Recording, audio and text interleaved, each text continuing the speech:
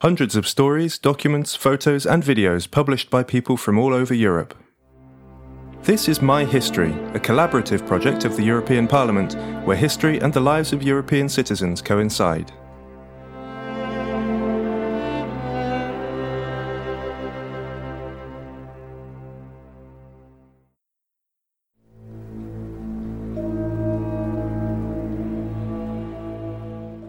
This is the story of Katarina and her family.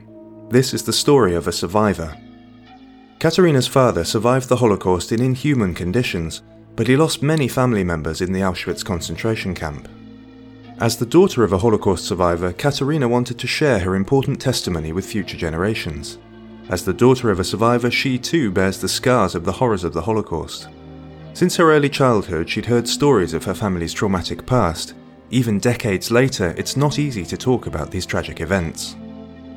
Ani jedno z moich 5 vnúčat nevie nič o hrôzach holokaustu, ani to, že sa bezprostredne... Not one of my 5 grandchildren knows anything about the horrors of the Holocaust, nor that it directly affected part of their family. I've put off telling them because they're still too young to hear it. They wouldn't understand, and maybe it would hurt them. When I was their age, though, I already knew everything about my family. Ja som v ich veku vedela o rodine už všetko.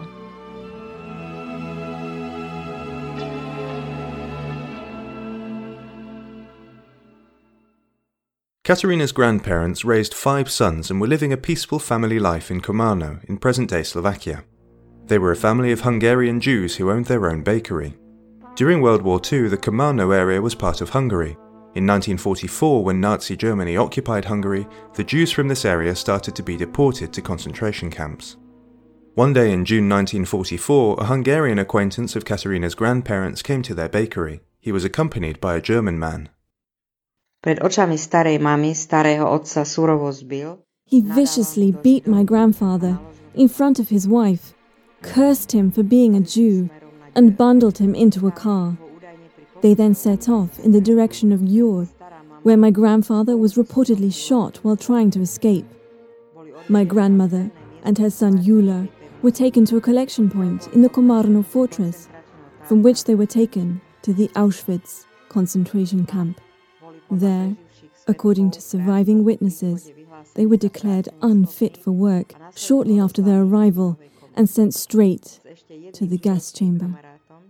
My grandmother was 68 years old, the same age as I am now. She was a kind, modest, and hard-working woman. Bola to láskavá, skromná, pracovitá žena. Katarina's grandparents had 5 children. One of the 5 sons, Wilhelm Sándor, born in 1905, was Katarina's father. They called him Sáni for short. When he was 26, he married Alžběta, who everyone called Borzsi. Sáni was drafted into the Hungarian army, where he worked as a truck driver. He transported the wounded as well as munitions.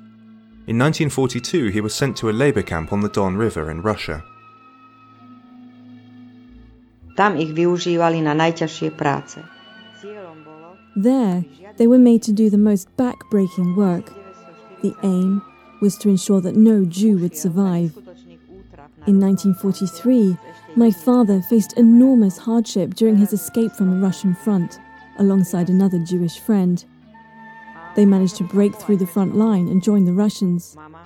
By some miracle, he survived, even though he had faced long-term starvation, a severe winter, several diseases, and even typhoid fever. He was kept alive by the thought of the family he wanted to return to. Eventually, he made it to a Russian prisoner of war camp in Tambov, where he remained until September 1945.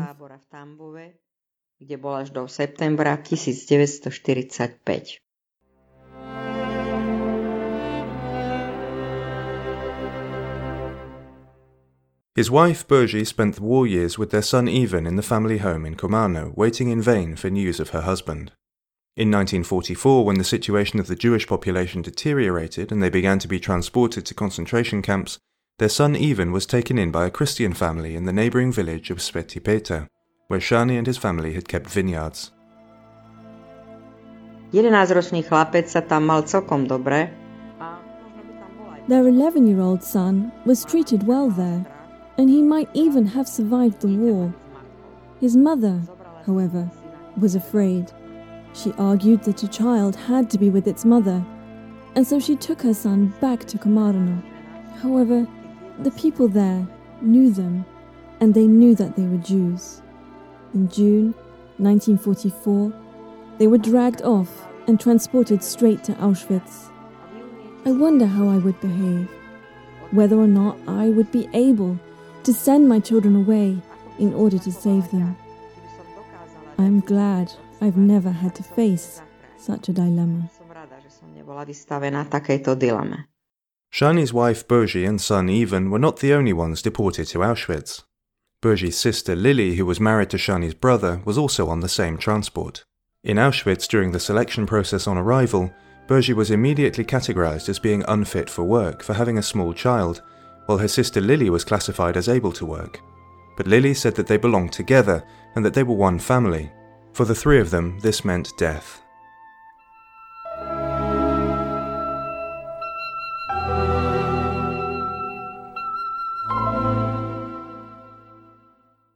Obe sestry vzali Ivanka z každej strany za ruku. Both sisters took little Ivan by the hand, and they were taken straight to the gas chamber. What terror was going through this young woman's mind as she led her son into the gas chamber? What did she tell him?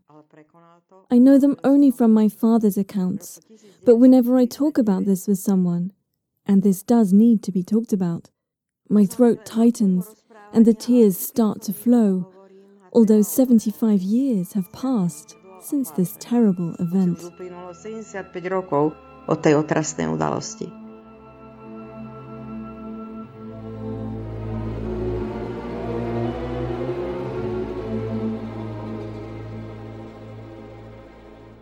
When Shani, Katarina's father, returned from Russian captivity in September 1945, he learned that his wife and son and many other loved ones, his parents, brother, 2 sisters-in-law, nephew, and 10 more distant family members, had been murdered for no other reason than being Jews. My father, Shani, found it extremely hard to bear the loss of his loved ones, but he overcame his pain and started a new family. In 1949, he married my mother, Margita, who was a Christian and had helped save a Jewish family during the war. My father's first family was not so lucky. Nobody saved them.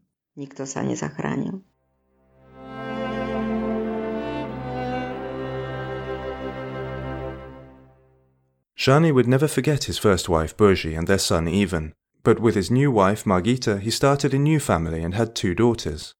Shani immediately had them christened so that they would have a document that could help them survive if something like this were to happen again. And then disaster struck again.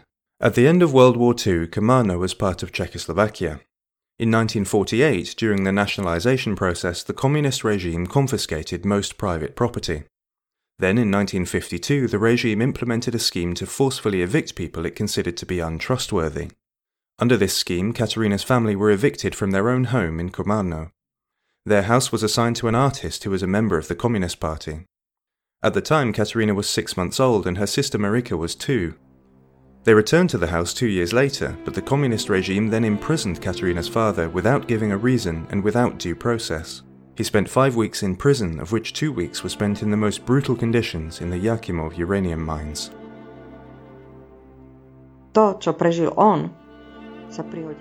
Not many people experience what he had gone through. His life was one tragedy after another. I don't understand how he had the strength to overcome all that suffering and stay sane. Nothing broke him. He found a way to overcome every situation. My father had a strong personality. He was an intelligent, brave, and honest man. While he was jolly in public, he was rather taciturn at home. When my mother would complain, he would say to her, "Don't worry, dear, the good times will come." His credo was, "Never give up." My father lived for 91 years, and towards the end of his life, He returned increasingly often to the events of the war, wondering why it had to happen. Why did his loved ones have to die, even though they were innocent? Although it was contrary to Jewish burial customs, but in accordance with his wishes, Shani was cremated after his death, just as his loved ones had been burned in the furnaces of the concentration camps. His gravestone bears the inscription, "Here rests Wilhelm Schandor," who until the end of his life mourned for his son Ivan and his former wife Božika, who were tortured to death by fascists in Auschwitz. In his will he left these words to his daughters. Žite šťastne až po hranicu ľudských možností. Live happily, to the very limits of human possibilities. Your loving father, Shani. Váš milujúci otec Shani.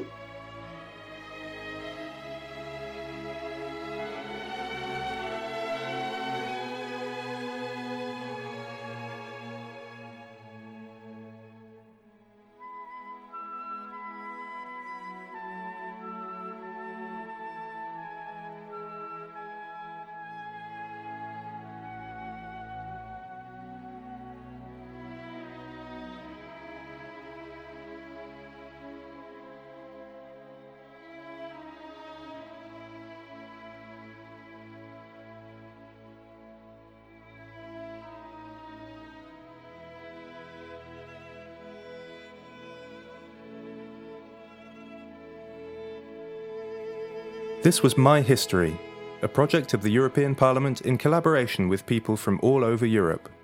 If you're interested in more podcasts from the European Parliament, look online for Europal Audio or go to the portal of My House of European History.